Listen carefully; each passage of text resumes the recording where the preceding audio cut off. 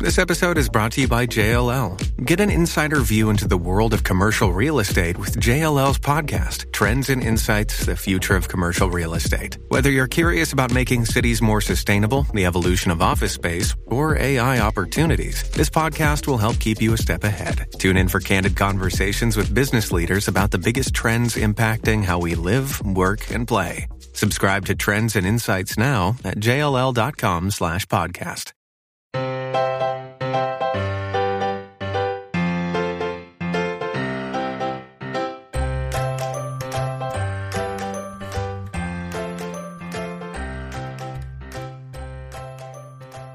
Hey nerds, welcome to this episode of the Professional Book Nerds podcast presented by Overdrive, and happy August. Just Adam today, and I'm really excited to kick off a new month with a wonderful author. This is an interview I did with Emily Austin, whose new book, Everyone in This Room Will Someday Be Dead, is, it's strange to call a book with that title beautiful, but it really is. The main character is an anxious young woman who kind of stumbles into a job as a receptionist at a Catholic church, gets obsessed with her predecessor's mysterious death, and the way that it's written as a person who suffers from anxiety and is frequently overly anxious about everything in my life. Emily wrote a book that just felt like someone had seen inside my soul. The way that she writes this character and the way that the story is structured, it really does feel like the way that at least my anxious brain works. So I think you're really going to enjoy it. In addition to obviously discussing the book, we had some conversations about faith and religion and very heavy topics that we had a fun conversation about, which is sometimes the only way you can have really heavy conversations, is to inject a little bit of humor while also offering some, interesting insights. So I think you'll very much enjoy it. Also want to say, if you guys have been enjoying the podcast and you haven't ever done it before, we don't ask too often, but if you wouldn't mind leaving us a 5-star review or a quick rating, anywhere you listen to your podcast, whether it's iTunes or Spotify or iHeartRadio, wherever you might happen to listen to us, it helps other people find us, and we really appreciate it. Again, we don't ask too often, but if you wouldn't mind doing it, it takes a couple seconds. Really appreciate it. If you do, feel free to shoot us an email at professionalbooknerds@overdrive.com. We'll send you some book recommendations or things like that. Also, if you want to get a hold of us on social media, you can find us on Twitter, Instagram, and TikTok at ProBookNerds. And then lastly, if you want a Professional Book Nerds t-shirt, or if there's some new Libby hoodies and long sleeve shirts and all sorts of cool stuff from Overdrive, you can go to shop.overdrive.com. It's a nice thing to do because 100% of all the profits from that website, shop.overdrive.com, go to the American Library Association's Office of Diversity. So you can get some cool, comfortable swag and also feel good while you're doing it. We've got tote bags and masks and t-shirts and long sleeve shirts and all sorts of stuff. Go check it out. Okay.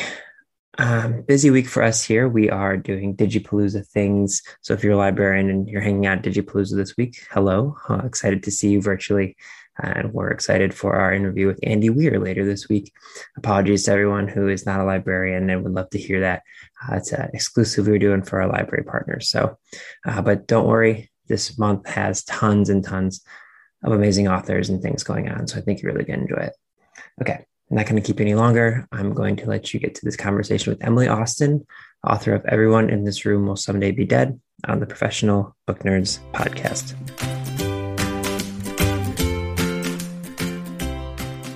We can just sort of get started. Would you mind kicking us off by giving everyone an introduction to your book, Everyone in This Room Will Someday Be Dead? Sure. So the book is about a morbidly anxious young woman named Gilda. And Gilda's been struggling with her mental health. So she responds to a flyer for free mental health support. Mm-hmm. But it turns out the support is being offered at a Catholic church. And the priest at the church mistakes her for someone applying for a job and offers her a job as a receptionist because their receptionist has just recently died. So she ends up working at the Catholic Church. And there she starts to become really interested in the death of the previous receptionist, which turns out to be sort of suspicious. So it's a book about death and anxiety and like existential dread and all that fun stuff. There's so much that I related to that I want to ask you about, like the concept of like mortality and religion, and it's just like how the structure of the book is written about like these like little short choppy thoughts and everything. But like the first thing that I kind of want to ask you about is, I think when people read this who maybe don't suffer from anxiety, which I also do, so I very much understand this, but like Gilda does a lot of things where I don't want to say like her issue, but like the situation in any particular part of the book could be solved if she just explained herself. Yeah. Can you maybe explain to people who don't suffer from anxiety, like why she sort of never really says like, oh, well, I was actually coming in because you guys were, I was trying to apply for the job. Like, can you maybe explain to people why she sort of does the thing she does a little bit? Sure. So I started writing this book. I was just starting working with a new therapist, and she had given me a lot of reading material. And one thing that I think, let me know if this has been your experience, but I think a lot of people who have anxiety or mental health problems find out is there are parts of you that you think are parts of your personality that actually turn out to be symptoms of mental illness.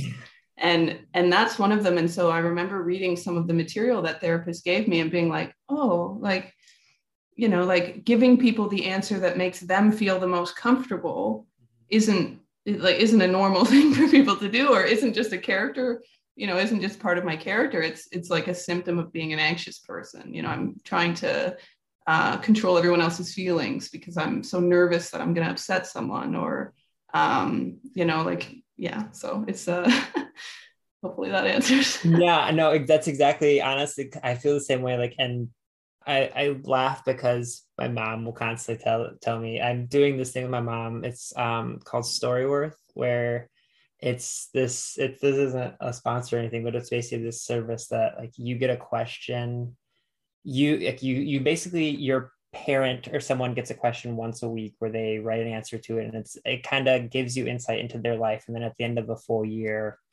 it like puts the whole thing into a book. So you have this like whole book of stories from parents. It's very sweet. It's neat. And I got it for her for Mother's Day. And I also did one myself. So I told her, I was like, it feels weird to give you a Mother's Day gift where you have to just tell me stories for a year and I do nothing.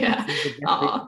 So, but like one of the things in one of her questions was about anxiety. And she's like, I have this innate fear of ever making anyone upset. So that's why I'm always trying to like make everyone happy.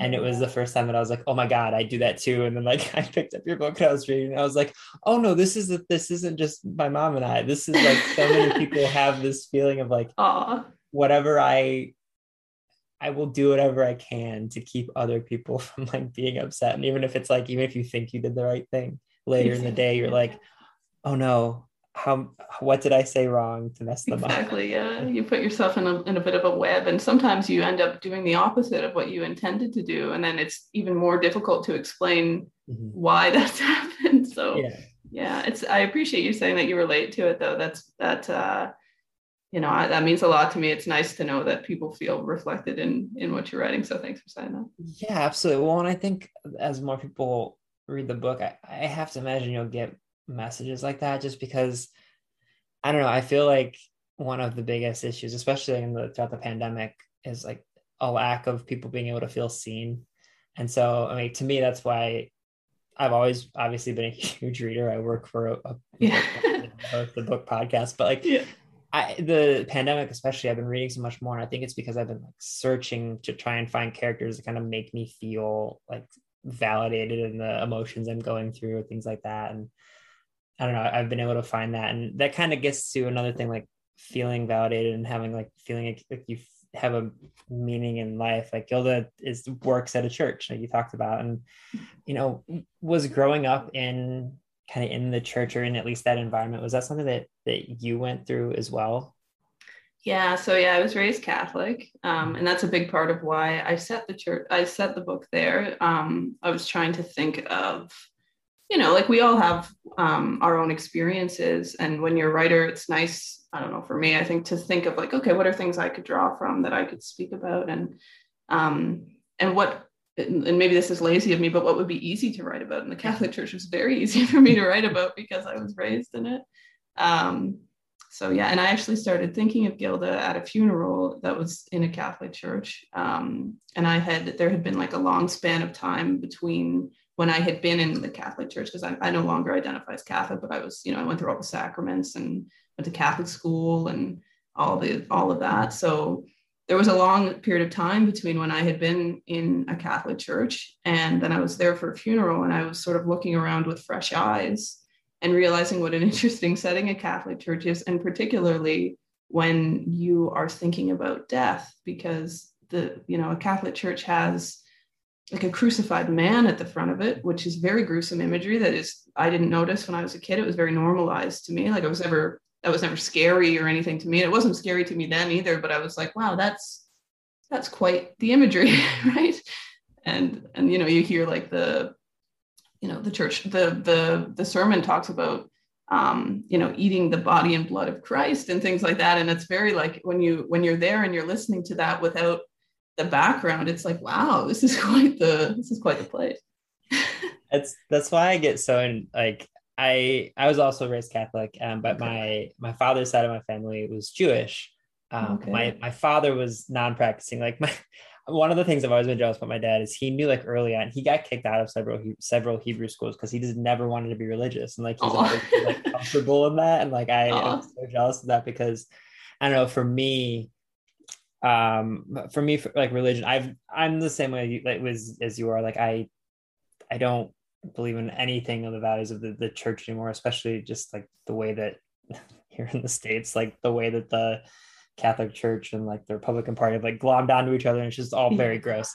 But Yeah. I always did I feel like I took a comfort in trying to understand, like, I don't want to say the meaning of life, but like making sense of like why Yeah. we as humans, I feel like, like we're as a species, we're just smart enough to freak out about how the hell this all happened, if that makes sense. Yeah, but maybe not smart enough to figure out the Yeah, answer. Yeah. exactly. And like, so as someone who, I mean, you literally wrote a book called Everyone in This Room Will Someday Be Dead. Like, are you able to, and maybe the answer is no, I don't know, because I know everyone's different, but like, do you have comfort in like that just very concept? Like everyone's gonna die someday. Like, are you able to kind of wrap your head around that? Because I still, like, I'm in my mid-30s and it like freaks me the hell out to like Me not too. know what's gonna happen, if that makes sense. Yeah, I think, I'm the same as you. I think about that kind of thing a lot. And when I was younger, I thought about it particularly quite a bit. Like I've always been really fascinated by religion, even though I'm not religious. Yeah. And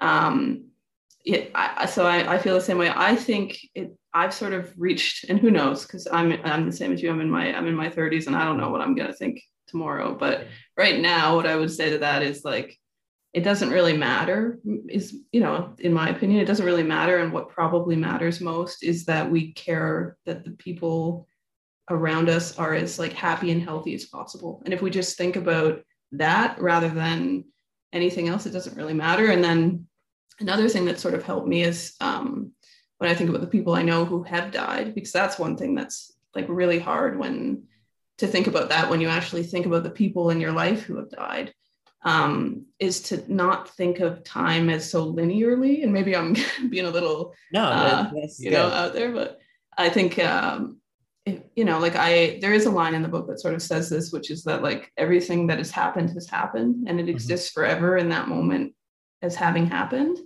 And so when I think about people who have died, who I care about, I think like, like that moment, like my memories of them still exist. Even if I'm gone, like that happened, that occupied that time and space forever. So it's not as devastating if you can think of it that way. I don't know if that's comforting to other people, but for me it is.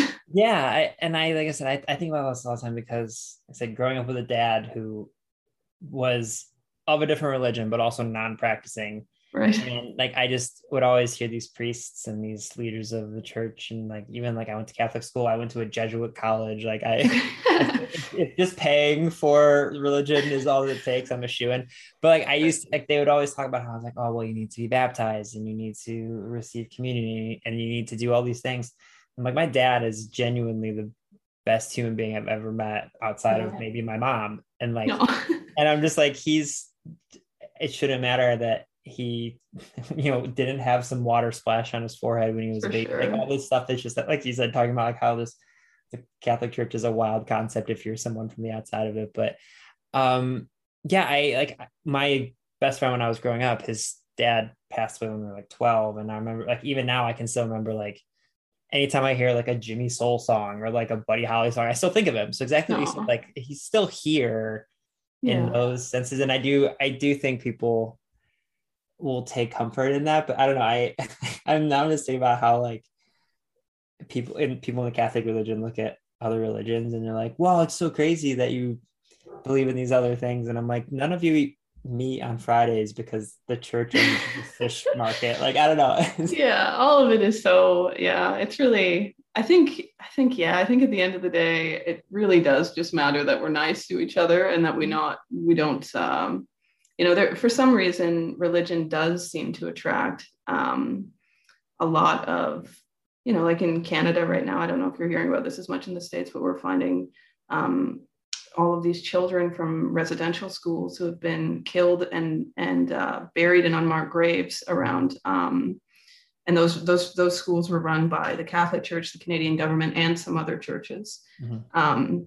And I don't think that necessarily is representative of the Catholic Church. And, I know a lot of Catholic people who are very nice people, but the reality is there is a problem that comes with a lot of religion. Mm-hmm. And part of it has to do with like power and things like that, and making people feel, like you were saying, like people feeling like you have to do something to be safe or to feel good or to have a happy life or to be a good person.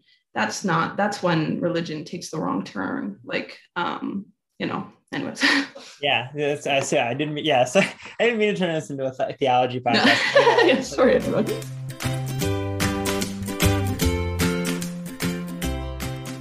I want to take a quick break to talk about today's sponsor, which is ZocDoc. Just like many of you, I'm sure, I avoided doing many things during the pandemic. And one of those things was going to the doctor. I was hesitant to go to the eye doctor or the dentist and get my checkups. Things are starting to open up a little bit now, and it's a good time to catch up on your regular health care as well. It's interesting. This is perfect timing for this sponsorship, though, because this is an episode all about a book that discusses anxiety. And one of the things that people get a lot of anxiety over is calling doctor's offices, scheduling appointments, and understanding those things.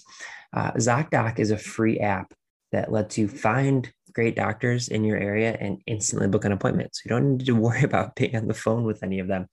With ZocDoc, the way that it works is you can search for local doctors who take your insurance, can read verified patient reviews, and book an appointment in person or video chat. Don't have to wait on hold for a receptionist again, or again, have that anxious feeling when you have to make a phone call about a thing that maybe you don't really want to talk about. Whether you need a primary care physician, dentist, dermatologist, psychiatrist, eye doctor, or other specialist, ZocDoc has you covered. Go to ZocDoc.com/ProBookNerds and download the ZocDoc app to sign up for free today. It's ZocDoc.com/ProBookNerds. Every month, millions of people use ZocDoc. I'm one of them. It's my go-to whenever I need to see a doctor. So highly recommend it. ZocDoc makes healthcare easy. Now is the time to prioritize your health. Go to ZocDoc.com/ProBookNerds.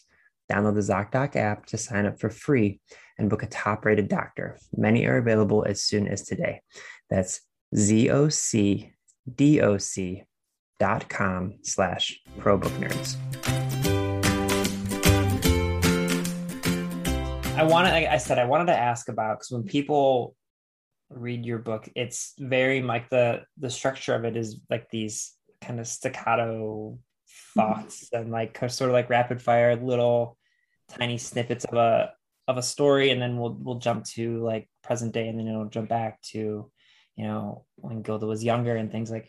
Is that how did you write this story linearly like that, or was it kind of broken up into parts and then edited down? Like, it's such a unique style that I'm just curious how it felt writing it for you. Yeah, I for the most part, I did write it sort of how it is. Like there's definitely parts where you come back and you realize, oh, it would be nice to expand on this. But one reason why I like reading is because it helps me understand what it's like to be someone else and to have empathy for someone else. And so when I'm writing a story, I often think like, why did they do that? Or, like what happened to them that made them behave that way or made that personality like that. So like really early in the book, I think it's like on the first page or the second page, you find out that Gilda's pet rabbit died when she was a kid. And I remember I wrote that first scene and I wrote that right under it. Like I didn't add that later. That was how it went. And there's definitely like, after you're done writing, like I definitely went through and added things in, where I realized, oh, something else could have been added. But I did sort of think of it linearly, even though it reads like that. And it is my, like, I like to say that part of why I wrote it that way is because it's like kind of like how anxious people think. Like you have a quick, you go from here to here, and that's true. But it's also true that is also like how I write, I think. So, yeah. And probably partly because I'm an anxious person, but yeah. So did writing this?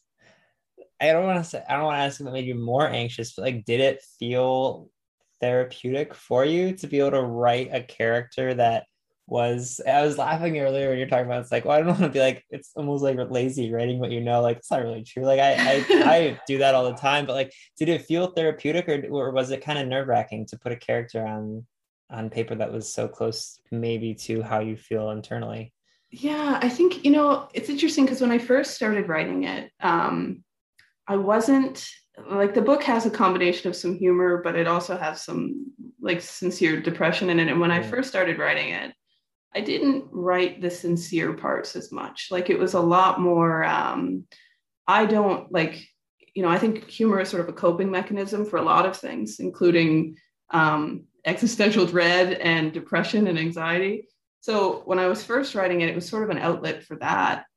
And in the past and other things that I've written, I don't tend to write very sincerely. Like I would avoid writing that sort of thing. And so with this, when I started to realize, I should write something here that is a little bit more sincere or earnest or really reflects how difficult it is to be depressed, that's when I started to be like, oh, this is this is a little, this is a little harder for me. And, but I think ultimately it was therapeutic. I think it did sort of help me to write Gilda like that. I think I reached, like you were asking about some things before, like some of my understanding in terms of death and things. I think it helped me think about that. And so, yes. Yeah.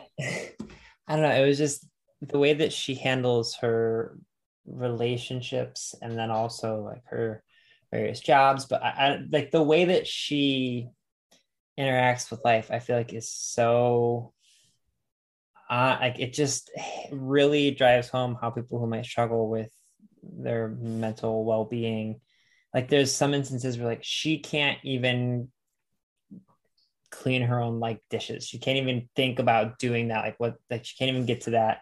But at the same time, she's like, we're all gonna die someday, and like, and like she seems okay with that. And then like she'll just, I don't know. I feel like it's so just perfectly makes sense with, she has constant conversations with this guy who is just the worst, and she just kind of keeps doing it. She's like, well, that's whatever. I'm just gonna keep having these conversations, and I don't know. But then at the same time, she's so sweet when she gets these emails from, I'm trying to like be a little bit vague so people won't like know the whole plot of the book, but like she gets these emails and she's like, well, I should respond to these. And like she feels, I don't know, like I feel like when you, at least me personally, there are times when I feel so emotionally like overwhelmed where I want to tell everyone every single thing I've ever thought about them in like the sweetest possible way. And then there's other days when that exact same person can come up with me and I'm just like, I don't even want to talk with you at all. I don't know. I just like, is that something you go through as well? That sort of like, yeah, it is. Yeah, it's strange. I think with Gilda, I was trying, it sounds like maybe you're like this too, but I was trying to show what it's like to be someone who's both like strangely like like when you're depressed, you're being pushed into apathy. But if you're someone who's also maybe kind-hearted, it's hard to go to, to be so apathetic. So Gilda has this problem where she feels like at the same time that nothing matters, she thinks everyone matters so much. So it's this sort of devastating feeling, because it's like, okay, at the same time as everyone, I'm every conversation feels so stupid and nothing really matters. Mm-hmm. She also feels like, oh, I care so much that this person doesn't feel this way, and that I just care about them. So it's a sad predicament to be in, I think. Yeah, and like I said, that's one of the things where I felt that so in my core, because there's absolutely some times in my life where I was like, even like I told you before we started recording, people who have been listening for a while know, like, we work for a company called Overdrive, and like our company, we're very thankful, we're very lucky we put so much good into the world, and like I get to be a major part of that. But there are some days where I'm just like, it doesn't matter, they're gonna find a book to read even if I don't suggest one. But it's like, then there's other days where I'm like, I want to talk for an hour and a half about it, like a specific book or like a specific way something made me feel. And you were talking about putting some of those maybe more serious things on the page or more emotional aspects. And were you able from the start to sort of write without reservation about anxiety, or was it something that maybe you struggled with initially putting the book out there? Yeah, that's a good question. I was able to write about, so I think, and we've sort of touched on this, I think when you're anxious, like some parts of it are like very dark, but also some parts of it are funny, and some parts of it are just kind of ridiculous. And so it was easy for me to write about the funny parts, like to have an awkward interaction after a minor car accident. I can write about that, or to have like an awkward interaction with a priest or someone who mistakes you for someone you're not. That's easy to write about.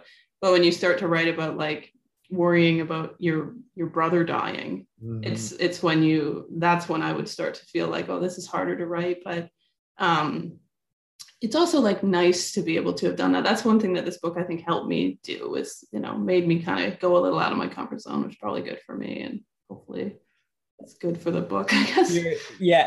Well, you were talking about at the beginning about talking with your therapist. I know that a lot of therapists will suggest journaling. Yeah. Did you at any point tell your therapist, like, I'm actually kind of turning this into a book that I'm going to put out into the world? Like, did that ever come up?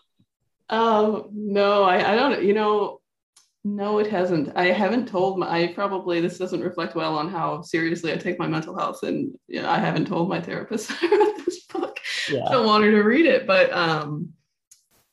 she has. I have a hard time doing things like that too. I'm constantly at war with myself. I don't take even though I think like that's a very good point. I should write a journal. I should be mindful. Yeah. And whenever I start doing it, I'm like, no, I'm not doing this. This isn't gonna work for me. I know. I'm the same way. Like I'll get exactly what you said. I'm like, I'm gonna write every single day moving forward, even if it's not like in the manuscript I'm working on, even if it's just like I'm gonna grab one of those. I have literally on the desk I'm sitting at, I have one of those like writing prompt journals. Yeah. I think like 3 of the prompts I've written, and then I was like, yeah, I know exactly what you mean. It's hard, yeah. Yeah.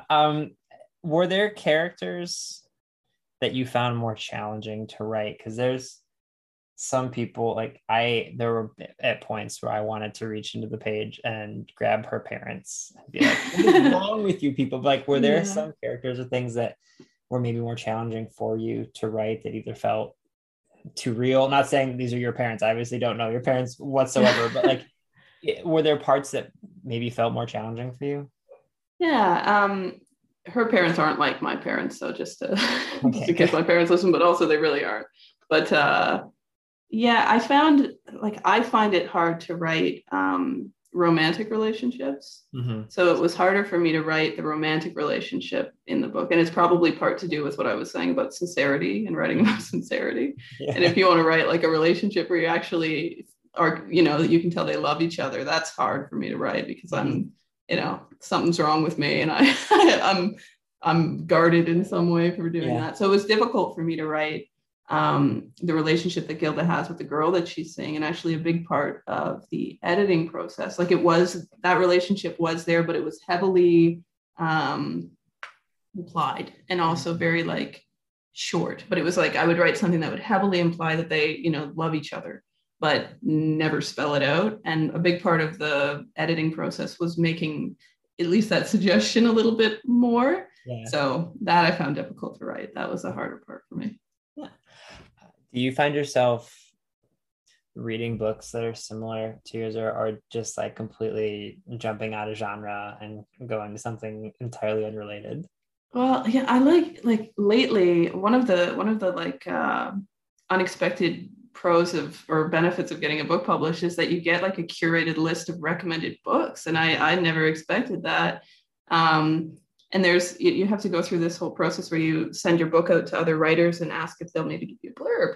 Mm-hmm. And I don't feel comfortable doing that if I haven't read the person's book. So and maybe that's not the right way to be, but I feel that way. It's an anxiety thing. But so I've read like a lot of books in a very short period of time that I loved, like Pizza Girl is one I really loved. Yeah. Like there's so many that I wouldn't have known about otherwise. So lately I've been reading a lot of books that are like similar because of that. Mm-hmm. Historically, I've read sort of out of like, I do like this. I tend to read either like this, like a book about maybe mental health or something darker, or but I also like some children's lit. Yeah. And so that's a little contrasting, I guess. I honestly, it's funny you say that, but about like children's literature, and I feel like everyone wants to become an adult, like it's almost like they're ashamed to be like, oh yeah, I still read like middle grade books and things. But I think it might have been, it was your last year, 2 years ago, I interviewed Daniel Handler, who's Lemony Snicket, like he's the guy. Oh yeah.